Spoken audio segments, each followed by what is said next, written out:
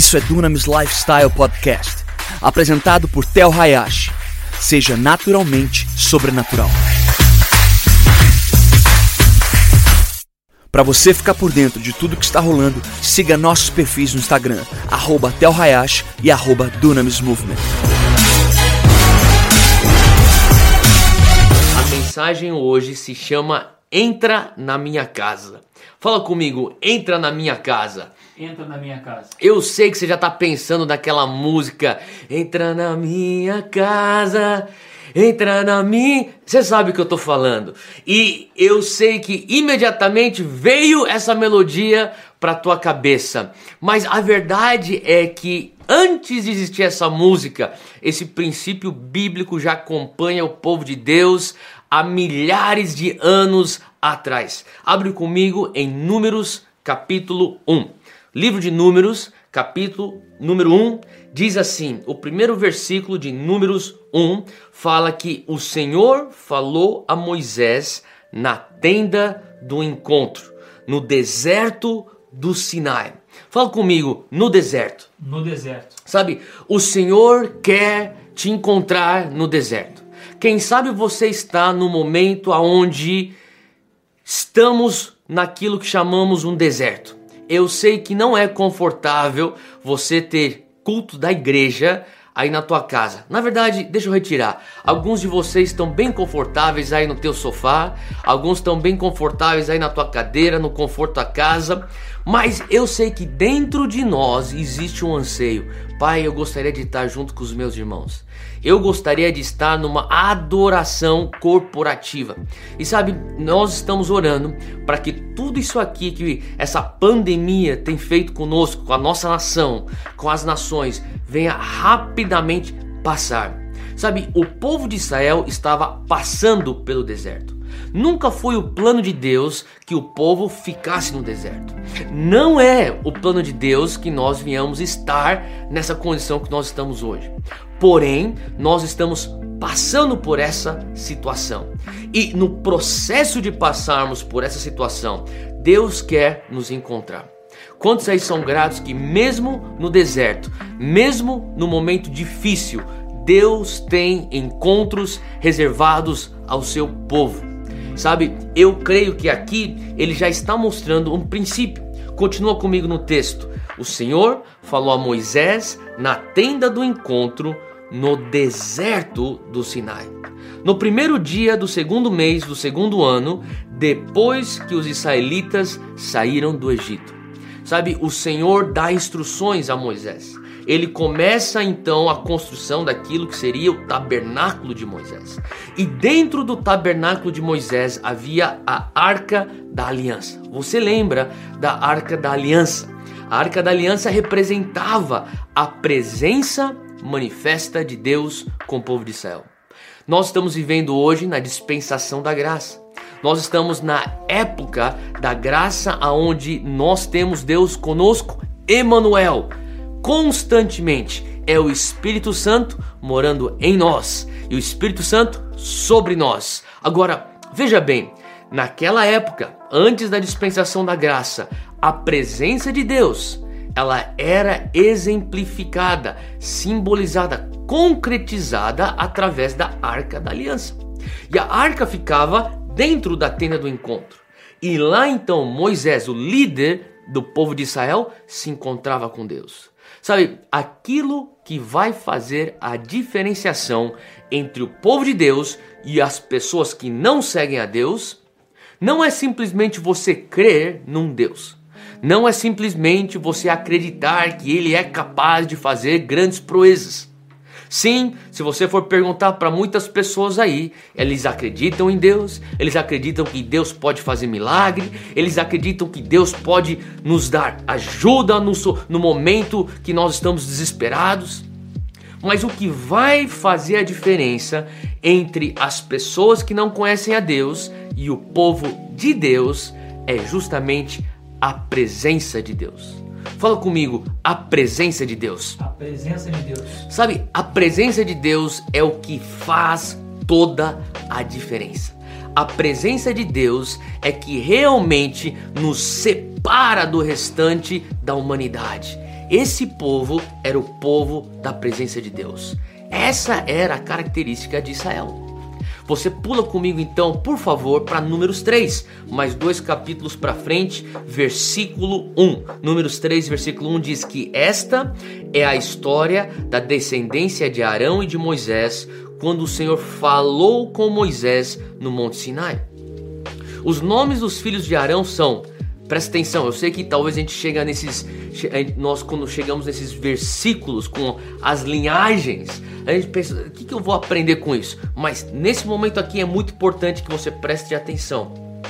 Os nomes dos filhos de Arão são Nadab, o mais velho, Abiú, Eleazar e Itamar.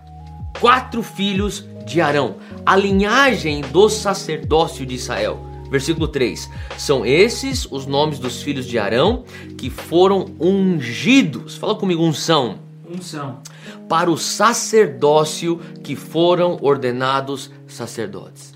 Agora, a palavra também já nos diz que no Novo Testamento, ou na nova aliança, na dispensação da graça, nós, eu, você, a pessoa que está do teu lado aí assistindo, nós somos reis e sacerdotes. Nós somos um sacerdócio real, uma vez que nós estamos em Cristo. Mas olha só o versículo 4. Nadab e Abiú, que eram linha sacerdotal, entretanto, caíram mortos perante o Senhor quando lhe trouxeram uma oferta com fogo profano no deserto do Sinai. Sabe, o Senhor começou a falar comigo através desse versículo. Todos nós estamos passando por um momento de deserto. Todos nós reconhecemos que mesmo no deserto nós podemos encontrar a Deus. Todos nós entendemos que uma vez que nós estamos na nova aliança, nós somos o sacerdócio real. Mas mesmo debaixo da graça, existem certos princípios de Deus. E um dos princípios de Deus aqui é que haveria de ter uma seriedade, uma santidade, uma pureza e uma maneira de se adentrar à presença. Aqui, infelizmente, Nadab e Abiú, 2 dos 4 filhos de Arão, eles são sobrinhos de Moisés.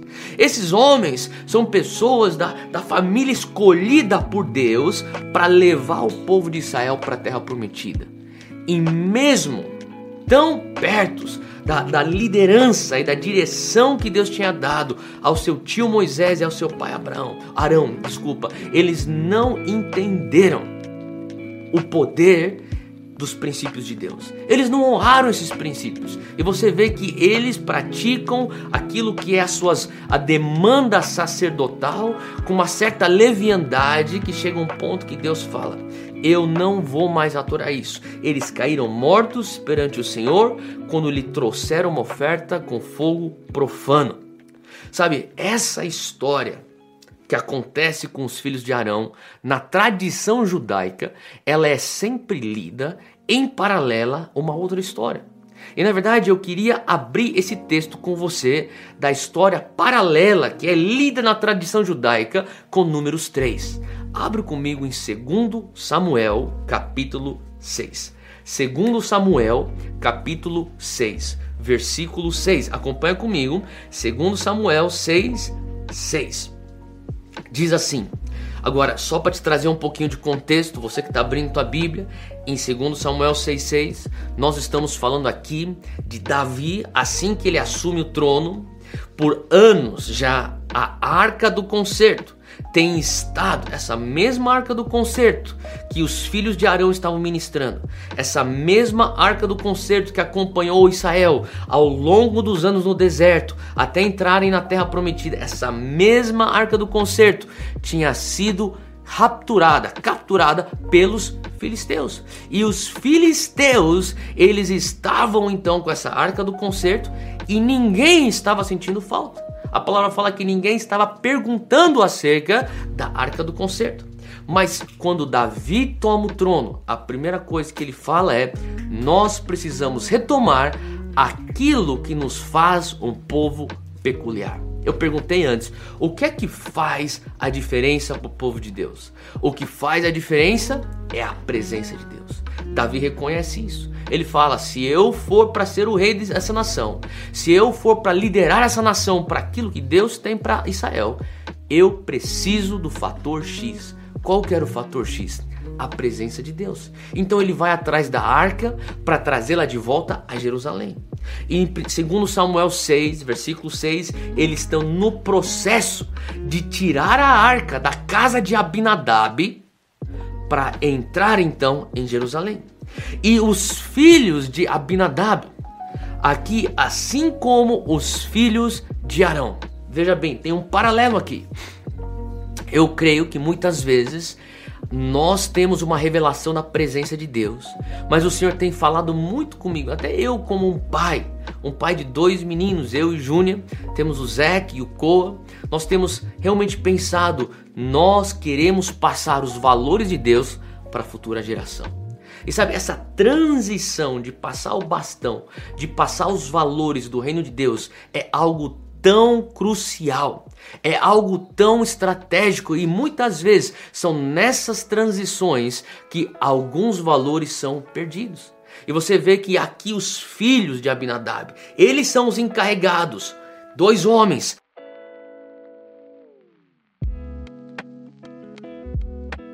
de juntamente com 30.000 soldados de Davi levarem então a arca para dentro de Jerusalém. Acompanha comigo o versículo 6. Quando então eles chegaram à esquina, ou à eira, depende aí da tua tradução, a eira de Nacon, Uzá esticou o braço e segurou a arca de Deus, porque os bois haviam tropeçado. A ira do Senhor acendeu-se contra Uzá por seu ato de irreverência. Por isso Deus o feriu e ele morreu ali mesmo, ao lado da arca de Deus. Davi ficou contrariado porque o Senhor em sua ira havia fulminado Uzá. Até hoje aquele lugar é chamado Perez Uzá.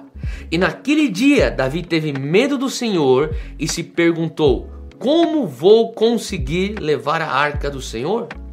Por isso ele desistiu de levar a arca do Senhor para a cidade de Davi. Em vez disso, levou-a para a casa de Obed-edom. Lá em Gate, a arca do Senhor ficou na casa dele por 3 meses e o Senhor o abençoou e abençoou toda a sua família. Sabe, a coisa interessante daqui é que havia um trajeto planejado. Nesse trajeto planejado, algo trágico acontece. Uzá põe para fora algo que ele vem desenvolvendo ao longo dos anos. É uma leviandade e uma irreverência com a presença manifesta de Deus. E naquele momento, Uzá, ele toca a arca. Sabe, o erro foi que desde o início eles não estavam fazendo o protocolo de Deus. O protocolo de Deus que era descrito em Levítico 4 era que a arca não teria que ser transferida e transportada da maneira como eles estavam fazendo. Eles estavam pondo a arca dentro de um carro e transportando ela como se fossem para ajudar a Deus. A palavra usar significa o braço humano, a força humana, o esforço do homem. E Deus, ele deixa claro, você não pode lidar com a minha presença através do teu esforço humano. E nesse momento que nós estamos passando como um deserto, essa pandemia, esse momento de isolamento social, esse momento onde nós estamos reclusos em nossas casas, o Senhor começou a falar comigo sobre Obed-edom. E Obed-edom é um homem que ele está lá na casa dele e de repente ele recebe um bater na porta. Alguém bate a porta de Obed-edom. E lá na hora ele abre a porta e chega na casa dele o rei Davi.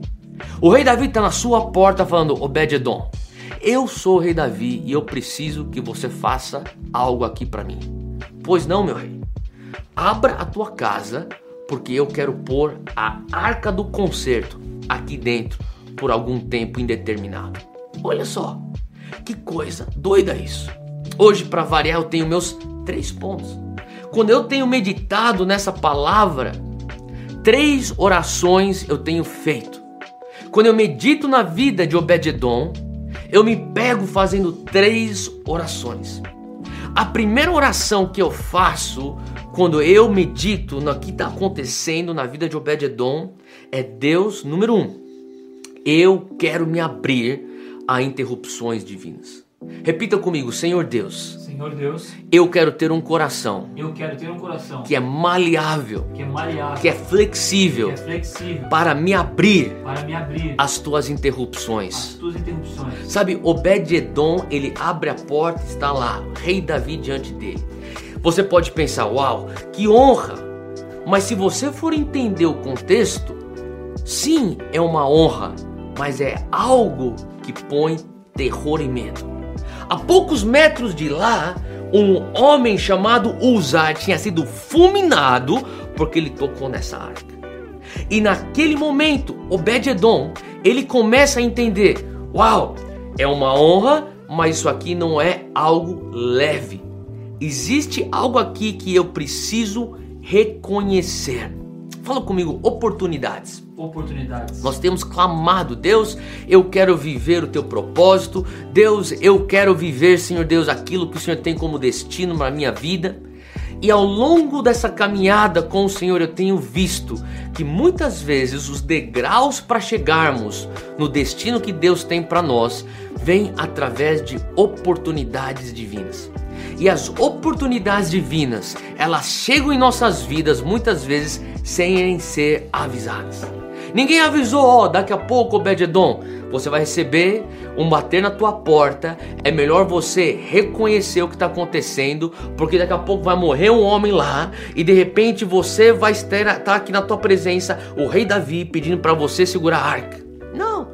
Talvez ele estava lá na casa dele limpando alguma coisa, talvez assistindo um jogo, talvez cozinhando. Eu não sei o que ele estava fazendo, lendo jornal, e de repente ele escuta uma interrupção. Sabe, eu tenho falado: Deus, eu não esperava essa pandemia. Eu acho que ninguém esperava.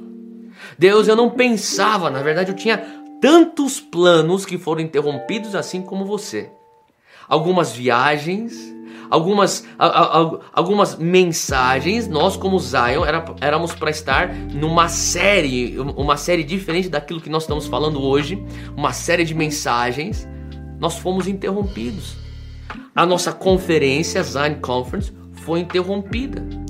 Mas nós entendemos que existem interrupções divinas. E sabe, a verdade é que ao longo da história, na palavra, nós vemos Deus interrompendo a vida de pessoas chamadas por Ele. Olha só, interessante que Davi, lá em 1 Samuel 16, só anota e depois você lê com calma aí na tua casa. Ele está lá no campo, pastoreando o rebanho do seu pai, e de repente a sua vida foi interrompida. O seu irmão fala: vem rápido, tem o profeta, o homem de Deus em casa, ele quer te ungir. Sabia que também tem uma outra interrupção que fala muito comigo, que é Eliseu. Eliseu, lá em 1 Reis 19, ele está arando com 12 bois lá na fazenda do seu pai. E de repente chega um homem, o homem de Deus, o profeta Elias. Ele vem e joga a capa sobre Eliseu, interrompendo a vida dele. Tanto é que ele larga o que ele está fazendo, mata um boi, faz um churrasco, usa as parelhas, queima elas como lenha para assar a carne, beija o pai, beija a mãe e vai embora com Eliseu. Uma interrupção. A menina Maria, talvez 14, 15 anos de idade, está lá, noiva para se casar com José. E de repente o anjo Gabriel vem e interrompe os seus planos de família. Interrompe os seus planos de casamento. Eu estava pensando sobre esse exemplo e quantas pessoas que tinham casamentos planejados nesses meses aonde nós fomos atingidos por essa pandemia. Sabe, nada é muito diferente do que Maria. Ela tinha alguns planos de casamento e talvez a festa estava sendo planejada, organizada. E de repente chega o anjo Gabriel e fala: o que você carrega no teu ventre vem de Deus. É o próprio Messias. Isso lá em Lucas capítulo 1. Tem um homem que você com certeza conhece, mas antes dele ser chamado Paulo, ele era Saulo.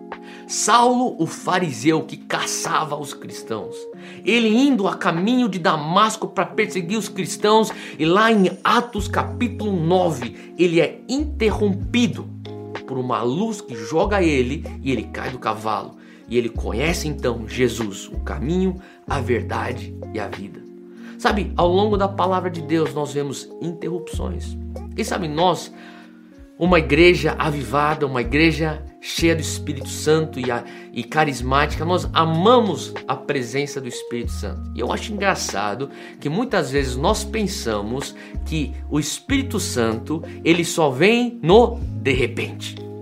Eu escrevi aqui uma frase que tem me marcado por tantos anos, desde que eu escutei ela. Presta atenção nessa frase. Quando o ainda não da terra colide com o tempo é chegado dos céus, o que acontece? De repente. Deixa eu repetir de novo. Quando o ainda não da terra colide com o tempo é chegado dos céus, o que acontece é essa colisão que nos leva ao de repente. E sim, as coisas acontecem de repente. As interrupções acontecem sem serem avisadas. Mas eu entendi uma coisa.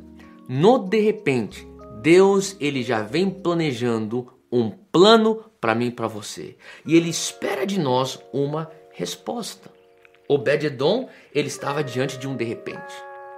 Obed-edom estava diante de uma interrupção. Obed-edom olhou aquilo não como um desconforto.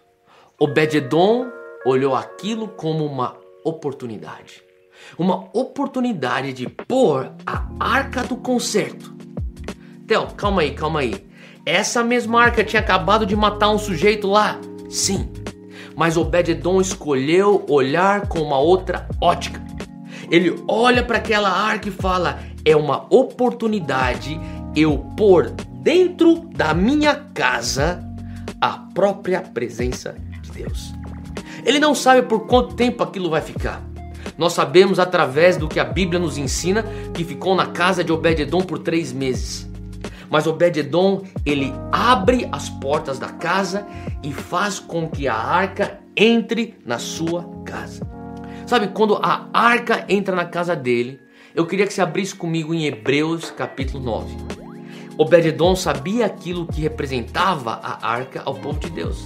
E em Hebreus capítulo 9, versículo 4, vou deixar você chegar aí. O autor de Hebreus lembra a igreja dos Hebreus algo que é parte da cultura judaica. Ele diz no versículo, segunda parte do versículo 3. Por trás do segundo véu, falando sobre o tabernáculo, por trás do segundo véu havia a parte chamada Santo dos Santos. Versículo 4. Onde se encontrava o altar de ouro para o incenso e a arca da aliança totalmente revestida de ouro. E nessa arca, presta atenção, nessa arca estavam o vaso de ouro contendo o maná, a vara de Arão que floresceu e as tábuas da aliança. E acima da arca estavam então os querubins da glória que com sua sombra cobriam a tampa da arca. 3 coisas que estavam dentro da arca. Primeira coisa é o maná. Fala comigo, maná de Deus. Maná de Deus. Sabe o que isso representa? Representa o alimento e a provisão de Deus. Eu fiquei meditando quando Obed-edom está recebendo aquela arca, ele começa a entender. Sim, meu rei Davi, eu recebo. Pode deixar aqui comigo. Eu vou abrir espaço aqui na sala. Eu mexo no que eu tenho que remanejar aqui dentro da minha casa. Eu vou fazer uma reunião aqui com a minha família. Eu vou explicar que nós temos agora essa interrupção divina acontecendo. Mas ele também está reconhecendo uma oportunidade. Quando eu digo sim para a presença de Deus na minha casa, eu estou dizendo sim para a provisão de Deus na minha casa. Eu estou dizendo sim para um alimento de Deus na minha casa.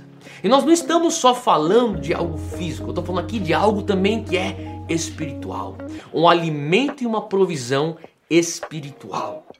Não só tinha o maná dentro da arca, mas a gente acabou de ler aqui em Hebreus 9 que dentro da arca havia a vara de Arão que floresceu. Você lembra dessa história lá atrás? Não tenho tempo para entrar, mas Arão sendo sacerdote e o sacerdote sendo aquele que tinha a liderança junto com seu irmão Moisés. Arão, ele tem então essa vara que representa liderança e frutificação de Deus. Obed-edom está dizendo sim para a liderança e para a frutificação de Deus dentro da sua casa. Não só isso, lá dentro daquela arca tinham as tábuas de Deus. Ele estava dando as boas-vindas, as ordenanças e os princípios e direção de Deus para dentro da sua família. Sabe, Obed-edom teve os olhos para enxergar. Eu tenho orado, Deus, eu quero ter os olhos de Obed-edom. Eu quero ter o discernimento de Obed-edom nessa pandemia, para que eu venha a ser esse anfitrião da arca dentro da minha casa. Eu sei que pode soar uma coisa muito negativa para alguns. Eu sei que tem pessoas que foram feridas, assim como Uzá tinha sido ferido a alguns metros da porta da casa de Obed-edom. Mas Deus, eu quero ter uma perspectiva diferente. Entra na minha casa, Senhor Deus. Eu quero me abrir à tua interrupção divina. A segunda oração que eu tenho feito é: Deus, eu quero me submeter a essa visitação divina. Então, uma vez que eu entendo é uma interrupção divina, ali está então a arca. E a arca ali é uma visita na minha casa. Eu não sei se você já recebeu visitas na tua casa.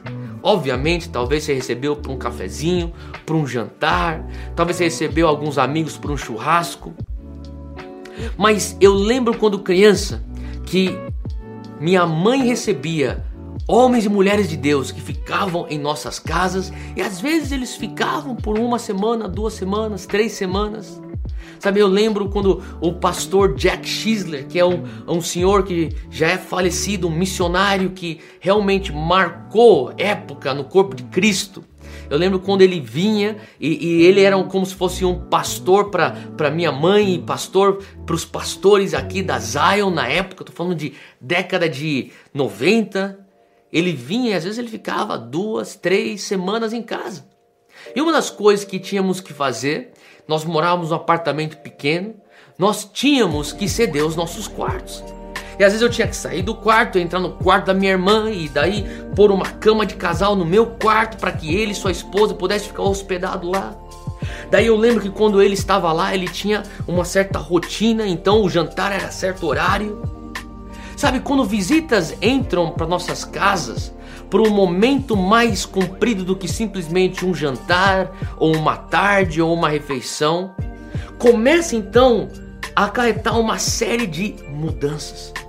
Eu imagino que aquela arca começou então a incutir uma série de mudanças naquela atmosfera que era a casa de Obed-edom. Quando você pega esse texto que Obed-edom, lá em 2 Samuel, capítulo 6, versículo 11, diz que o Senhor o abençoou e abençoou toda a sua família. Essa palavra, a sua família, ela significa toda a sua fazenda. Todas as pessoas que estavam debaixo da autoridade de Obed-edom.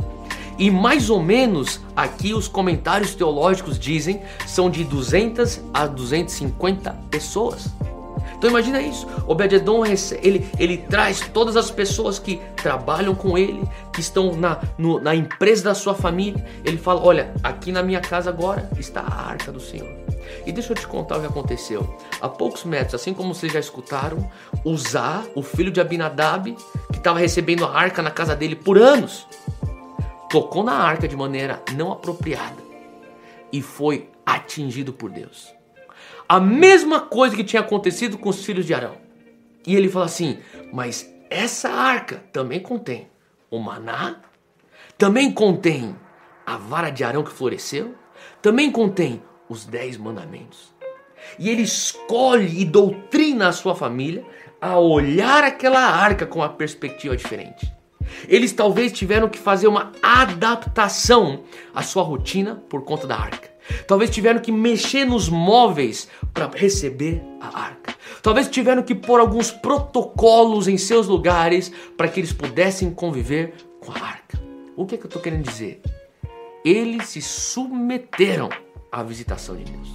Eles falaram: Deus, nós vamos nos submeter e vamos reconhecer a grandeza daquilo que está na nossa sala. Nós vamos nos submeter e nós vamos reconhecer a visitação da entidade que acaba de entrar dentro da nossa casa. É o Deus, Criador dos céus e da terra, o Ser Supremo. Esse é aquele que está na nossa sala. Uau, eu fico pensando: Deus, eu não quero ser leviano com a tua presença. Eu não quero ser uma pessoa que é indiferente à tua visitação. Sabe, eu creio que quando a presença de Deus entra nas nossas casas, sabe, nós somos levados a um confronto. E o confronto aqui é: você está com uma vida com Deus que é só vivida na igreja? Ou você está com uma vida com Deus que você precisa viver todos os dias da tua vida até dentro de casa? Sabe, você não tem para onde fugir. A verdade é que a fé cristã não é só uma fé cristã pública. A fé cristã é uma fé que nós vivemos todos os dias, em todos os cantos, em todos os cômodos, em todos os momentos, na madrugada, de manhã, tarde da noite, no meio-dia. Aquela arca estava lá constantemente. E aquela arca influía ou influenciava todos os cantos daquela residência. Sabe o que isso fala para mim? Uma coisa bem básica, mas muito poderosa. O Espírito Santo, você que é convertido, você que tem Jesus morando dentro de você, deixa eu te falar uma coisa. O Espírito Santo está dentro de todo crente. Você sabia disso? Mas o Espírito Santo não está sobre todo crente. Tem algumas pessoas que falam assim: Theo, eu quero ter o Espírito Santo sobre mim. E para isso eu falo, você precisa entender que para você ter o Espírito Santo dentro de você, você precisa crer, confessar com a tua boca, mas para você ter ele sobre você, é um hábito, é um costume, é um estilo de vida constante de você se submeter à visitação dele. Eu quero me submeter à visitação dele para que a presença dele venha descansar sobre mim. O Espírito Santo está dentro de você por você, mas ele está sobre você para beneficiar e abençoar as pessoas ao redor de você. Deixa eu repetir. O Espírito Santo está dentro de você por você, mas quando ele descansa sobre você, ele vem também para beneficiar as pessoas ao teu redor. E agora eu quero falar especificamente para você, que é o chefe do lar. Quando você entende essa revelação, você fala assim: Deus, eu como chefe do meu lar, eu quero me submeter à tua visitação, para que o Espírito Santo não apenas venha estar dentro de mim, dentro da minha filha, dentro da minha esposa, dentro da minha sobrinha que mora com a gente, ou dentro do meu sobrinho que está aqui com a gente para essa temporada, mas eu quero que venha estar sobre a nossa casa. Quando você cultiva um estilo de vida onde o Espírito Santo está sobre você, todos que estiverem na tua residência, os 200 e os 250 da casa de Obed-Edom, foram abençoados porque o Espírito Santo estava sobre aquela casa. Eu tenho meditado em Marcos capítulo 1. Abra aí comigo, Marcos capítulo 1. Em Marcos capítulo 1, versículo 9, você conhece essa história? Diz assim: naquela ocasião, Jesus veio de Nazaré da Galiléia e foi batizado por João no Jordão. Assim que ele saiu da água, Jesus viu o céu se abrindo e o Espírito descendo como pomba sobre ele. Então veio dos céus uma voz: Tu és o meu filho amado, em ti me agrado, ou em ti me comprazo. Olha só que interessante. Você conhece essa história, é o batismo de Cristo. E Jesus sai das águas e vem a pomba. Olha só o versículo 10. Assim que ele saiu da água, o Espírito desceu como pomba sobre ele. Para pensar, como é que você andaria se você tivesse uma pomba sobre o teu ombro? Eu não sei você, mas eu andaria cuidadosamente. E se a pomba estivesse sobre a minha cabeça? Eu andaria cuidadosamente. Talvez você falaria, não, Theo, mas eu já teria a habilidade, eu andaria rápido, eu subiria a escada pro segundo andar da minha casa com rapidez. Tudo bem, mas uma coisa nós temos que admitir. Se o Espírito Santo estiver sobre nós como pomba, nós constantemente estaríamos pensando, como que tá a pomba? Como que tá a pomba? Sabe, é esse coração que o Senhor procura de pessoas que dizem, eu quero ser como Obed-Edom. Eu quero me submeter à visitação do Espírito Santo. Sabe, Gênesis 8, abre comigo, Gênesis 8. Nós falamos semana passada sobre a arca, você lembra? Se você não assistiu a mensagem da semana passada, vá no nosso canal, inclusive, deixa eu só falar para você que está me assistindo agora, entra no nosso canal Zion Church no YouTube, faça a tua inscrição lá, subscribe para esse canal para estar recebendo, você que é da Zion, receba daquilo que Deus tem, aproveite esse tempo também, tem os arquivos dos vídeos antigos, vá lá atrás e se alimente daquilo.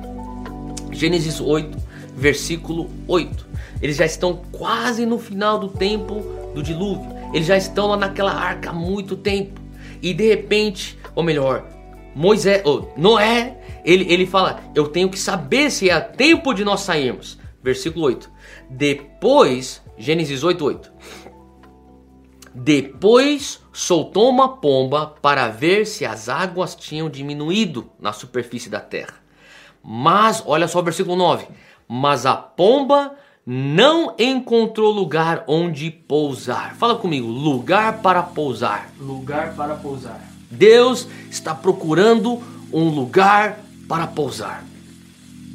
Pensa nisso. Que a tua casa seja um lugar de aterrissagem do Espírito Santo. Que a tua família venha conseguir criar uma atmosfera que seja um lugar para essa pomba pousar. Ele fala que a pomba não encontrou lugar onde pousar os pés, porque as águas ainda cobriam toda a superfície da terra, e por isso voltou para a arca. A Noé. Ele estendeu a mão para fora, apanhou a pomba e a trouxe de volta para dentro da arca. Noé esperou mais 7 dias e soltou novamente a pomba. Ao entardecer, quando a pomba voltou, trouxe em seu bico uma folha nova de oliveira. Noé então ficou sabendo que as águas tinham diminuído sobre a terra. Esperou ainda outros 7 dias e de novo soltou a pomba. Mas desta vez ela não voltou. Sabe por que ela não voltou? Porque ela encontrou um lugar para pousar. Sabe, eu comecei a pensar, Deus, de dentro da arca sai a pomba, o símbolo do Espírito Santo. Sabe, eu fico pensando, Deus, lá está a arca. E eu sei que são duas estruturas físicas diferentes. Uma é a arca do concerto, outra arca que é como se fosse um barco. Mas fica aqui comigo. Aproveita o fato que eles têm o nome igual para você entender o princípio que é o mesmo, independente de estrutura física. Na arca do concerto, a manifestação da presença de Deus, o Espírito Santo está procurando um lugar para pousar. Da arca daquele barco, a pomba, o símbolo do Espírito Santo, ele sai procurando um lugar para pousar. Demora 7 dias, ele solta de novo. Mais 7 dias e finalmente. Nós estamos nisso há 2 semanas. Eu e você, nisso aqui. Nós como Zion, há 2 semanas. Há 14 dias nós estamos aqui nessa arca. Com Deus, quando que isso vai? E sabe, o Senhor começou a falar comigo através desse texto. O Espírito Santo procura um lugar, Zion Church. O Espírito Santo procura, Zion, famílias que vão dar um lugar para a pomba pousar. Sabe, eu sei que o Senhor está falando com você agora. Eu tenho clamado, Pai, que o Senhor encontre na minha família, na minha casa, que o Senhor encontre na minha vida um coração que submete à visitação da Tua presença. E não só isso, eu tenho clamado, Deus, eu preciso passar pela transformação que eu sei que me é reservada nesse momento. Por isso que o número 3 eu quero, é a minha outra oração. Pai, eu quero passar por uma metamorfose que só o Senhor consegue causar no meu coração. Primeira oração que a gente fez hoje e que eu divido com você, Zion, é que nós queremos estar abertos a interrupções divinas. Segunda oração é que nós queremos nos submeter à visitação do Espírito Santo, à visitação divina em nossas casas. E finalmente nós queremos passar pela transformação que a presença de Deus causa em nossos corações. Abra aí comigo em Mateus capítulo 17. Nós estamos quase terminando, fica aqui comigo. Mateus 17, daqui a pouco nós vamos deixar o Espírito Santo fluir. E o Espírito Santo vai começar a fluir no profético. O Senhor vai começar a revelar palavras de conhecimento. Eu creio que curas vão começar a ser liberadas. Palavras de conhecimento, palavras de livramento, de libertação vão ser proferidas. A unção que quebra o jugo vai fluir. Continua aqui comigo, continua aqui focado em Mateus 17. Versículo 1. Diz assim: 6 dias depois, Jesus tomou consigo Pedro, Tiago e João, o irmão de Tiago, e os levou em particular a um alto monte. Fala comigo, alto monte. Alto monte. Sabe, uma das coisas que nós entendemos sobre o nosso ministério de louvor e adoração chamado alto monte é que Deus quer, através da adoração do alto monte, nos levar para o alto monte. Por quê? Por que Ele quer nos levar para o alto monte? Porque no versículo 2 diz que ali Ele foi transfigurado. Fala comigo, transformação. Transformação. Eu creio que quando você adora a Deus e você vai no alto monte, é o lugar de transformação. Versículo 2 diz aqui, Ele foi transfigurado. Jesus foi transformado diante deles. A sua face brilhou como o sol e as suas roupas se tornaram brancas como a luz. Fala comigo, glória de Deus. Glória de Deus. É o que está acontecendo, é a glória de Deus. E aqui no alto monte eles têm um encontro com a glória de Deus. E quando você tem um encontro com a glória de Deus, sabe o que acontece? Transfiguração. Eu estou falando aqui de transformação. Essa mesma palavra de Mateus 17, versículo 2, transfigurado, a sua raiz é metamorfó, de onde nós tiramos a palavra metamorfose. É a mesma palavra de Romanos 12, 2. Não vos conformeis com este mundo, mas sejais transformados. Metamorfó. É a mesma palavra. Sabe, o Senhor quer nos levar à transformação. Abre comigo 2 Coríntios capítulo 3. 2 Coríntios capítulo 3. 2 Coríntios capítulo 3, versículo 18 diz assim: e todos nós, isso aqui é o apóstolo Paulo ensinando a igreja de Corinto, todos nós que com a face descoberta, fala comigo, vulnerabilidade.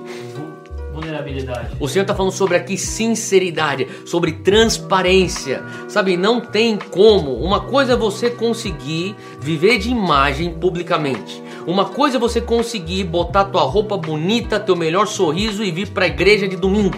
Uma coisa é você conseguir pôr aí teu terno, tua gravata e vai para o mercado de trabalho e você se portar como algo que você não é. Mas você não consegue sustentar isso para sempre dentro da tua casa. Dentro da tua casa é o teu verdadeiro eu, é a autenticidade. E o Senhor está falando sobre uma postura de face descoberta, de vulnerabilidade. Sabe, a transformação só consegue entrar em ação na tua vida uma vez que você dá vulnerabilidade para o Espírito Santo trabalhar. E sabe, quando você está na tua casa, o Espírito Santo vê quem você é. Infelizmente, um dos dados que chegou para mim nessa semana, um pastor chinês que é pastor na Europa. Ele falou: Theo, eu tenho ainda contato com meus familiares na China, eu tenho muito contato com cristãos lá na China. Ele falou assim: Theo, infelizmente, de maneira geral, na sociedade chinesa. Ele falou assim, nós tivemos mais divórcios acontecendo no último mês em Wuhan, na China, do que nós tivemos já no ano inteiro de 2019. Falei, uau! E ele começou a falar, porque as famílias estavam dentro de suas casas. E de repente as famílias tiveram que conviver com alguns problemas que antigamente eles tinham luxo de falar, não quero falar sobre isso, e pega e sai da porta, entra no carro e vai embora até a poeira baixar. Mas agora eles não têm para onde correr. As famílias tinham que se enxergar em suas vulnerabilidades. Casais tinham que se enxergar e lidar um com o outro com suas faces descobertas. Mas eu quero falar isso não para te desencorajar. Eu quero falar isso não para matar tua fé. Eu quero falar para isso porque quando você está vulnerável e você se sente indefeso e você se sente talvez totalmente impotente, é lá que o Espírito Santo vem e fala assim, eu quero causar uma metamorfose em você. Ele diz aqui que com os rostos descobertos contemplamos. Uma outra palavra, uma outra versão diz refletimos. Agora, por que é importante você entender isso? Refletir. Porque você está refletindo aquilo que você está olhando. Quando nós nos submetemos à presença de Deus que entra nas nossas casas, assim como Obed-Edom deu as boas-vindas à presença de Deus, ele está refletindo aquilo que ele está olhando. Ele está sentado no sofá da casa dele olhando aquela arca e ele está refletindo a glória daquela arca. Ele está na mesa de jantar e vendo aquela arca, ele está refletindo aquela glória que está saindo daquela arca. Aquela glória estava iluminando a casa dele e aquilo causava um processo de metamorfose dentro deles. Olha só, segundo a sua imagem, estamos sendo transformados, metamorfose, com a glória cada vez maior, a qual vem do Senhor, que é o Espírito. Algumas semanas atrás, semana passada, eu tenho um bosque perto da minha casa e os meninos, meus 2 filhos, não aguentavam mais ficar presos dentro de casa e eu falei, acho que é seguro, não tem ninguém nesse bosque, no meio do mato, vamos dar uma volta. A gente saiu para andar. E eles falaram, papai, a gente vai caçar pirata. Falei, legal. Então, o que você quer fazer? Pega a tua arma, a gente vai caçar pirata lá no bosque. A gente estava andando no bosque, quando de repente, a gente viu uma taturana. É isso aí. Eu tinha me esquecido que taturanas existiam. Mas quando eu era criança, eu gostava de colecionar taturana, eu sei. Eu falei, gente, isso aqui é uma taturana. E eles ficaram impressionados com a taturana. E eu peguei um galho e eu fiz com que a taturana subisse no galho. E eu levantei o galho com a taturana. E eu falei, isso aqui é uma taturana, só que eventualmente ela vai se tornar uma borboleta. E o Zé falou, é incrível isso. Eles não estavam entendendo. Eu falei assim, mas como, papai?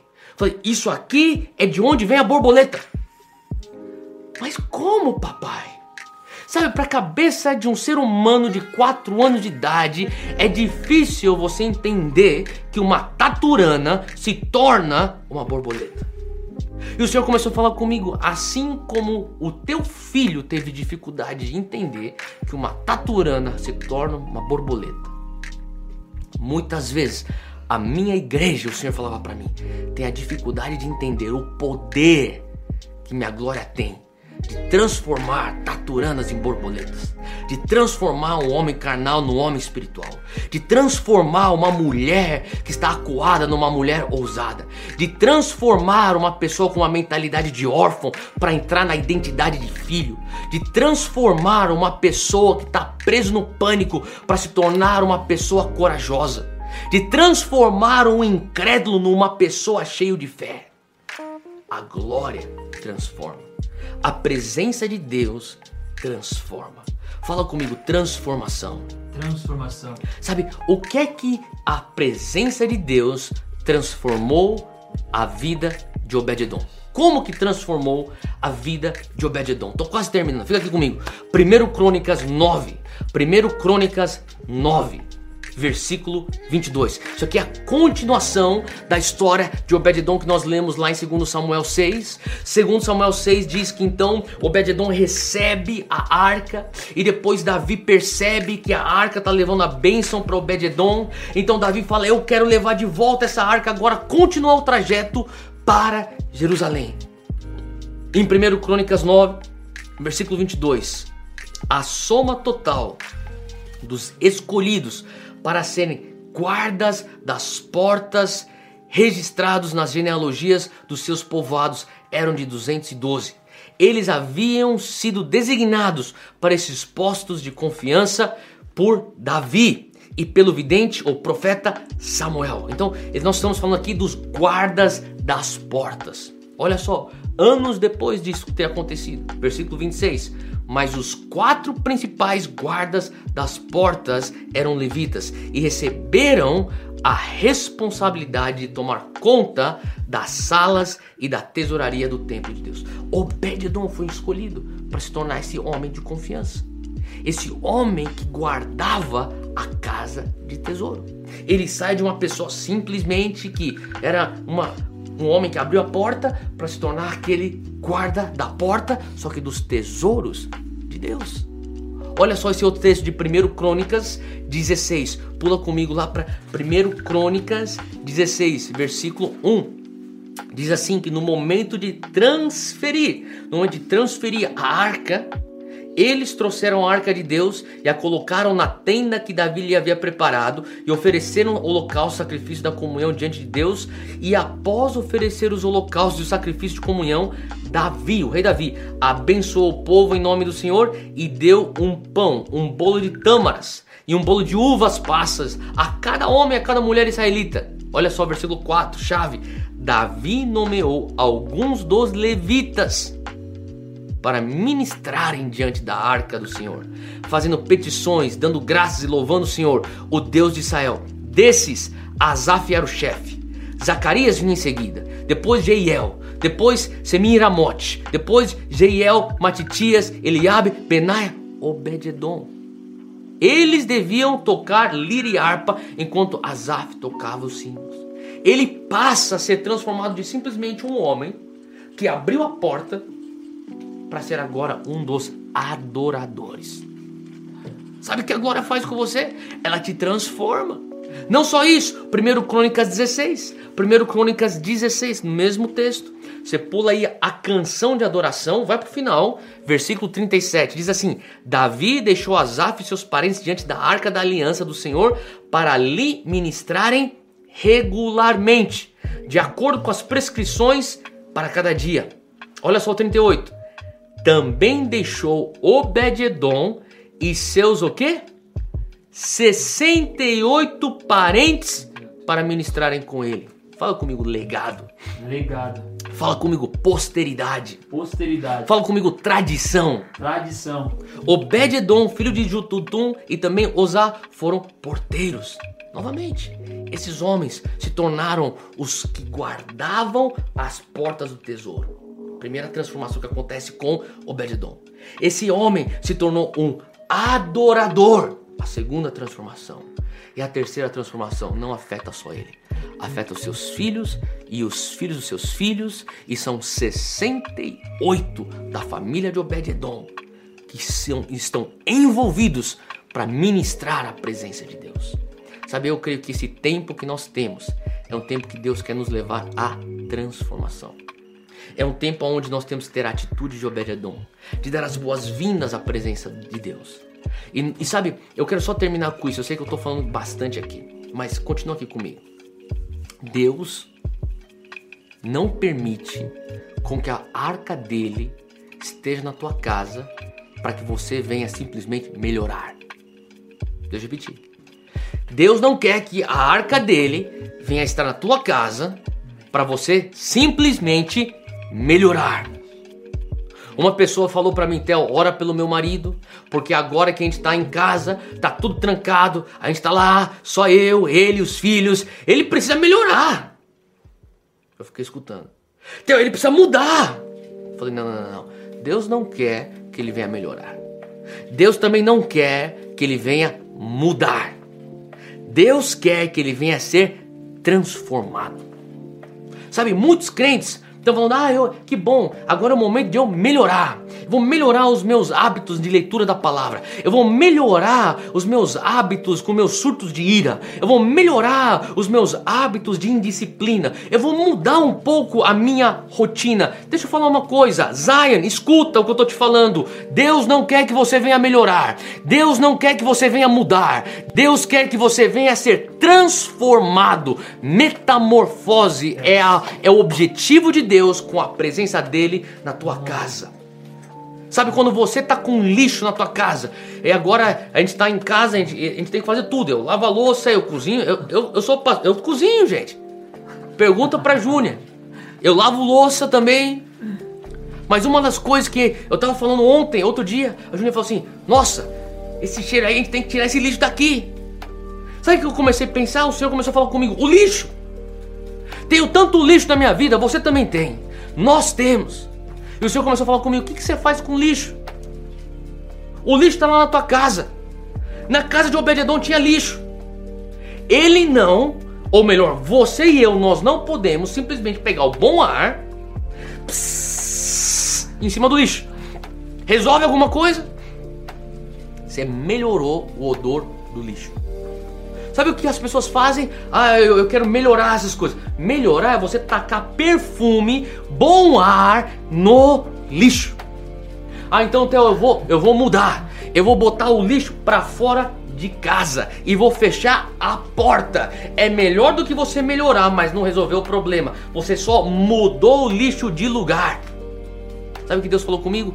Eu quero que você venha pegar esse lixo e venha botar no reciclável e vai passar por um processo que de repente você tá com uma garrafa PET que antigamente era lixo, mas foi transformado numa embalagem e no recipiente para te levar à vida. Água. O Senhor quer nos levar para transformação. Aonde você estiver, feche os teus olhos. Abra suas mãos agora. Pai, eu quero orar e clamar agora por Zion, por todos que estão me assistindo agora, pela nossa igreja. O Senhor está nos dando uma oportunidade e nós queremos hoje, Senhor Deus, dizer: entra na nossa casa, Espírito Santo. Entra na nossa família, Espírito Santo. Nós queremos estar abertos às tuas interrupções divinas. Nós dizemos sim, Pai, ao teu de repente. Nós dizemos sim, Deus, para aquilo que o Senhor quer trazer com a arca da aliança dentro da nossa sala. O maná, a vara que floresce e as suas ordenanças. Nós dizemos sim para isso, Deus. Repita comigo: Senhor Deus, eu me abro para as interrupções divinas. Eu me abro, Deus, para a tua visitação. Eu me submeto, Deus, ao Espírito Santo. Eu não quero só o Espírito Santo dentro de mim. Eu quero o Espírito Santo sobre mim. Eu quero me portar como se eu tivesse a pomba sobre mim.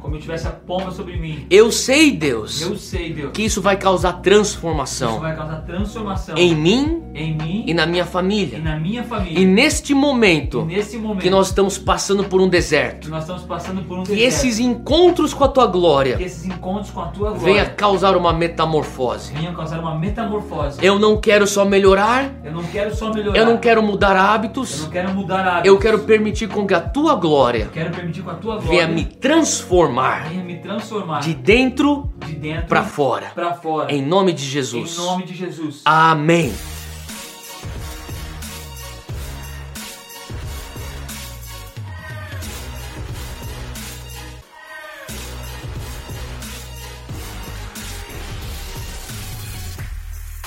Obrigado por ouvir o podcast. Siga o podcast para receber as últimas atualizações e compartilhe com um amigo essa mensagem.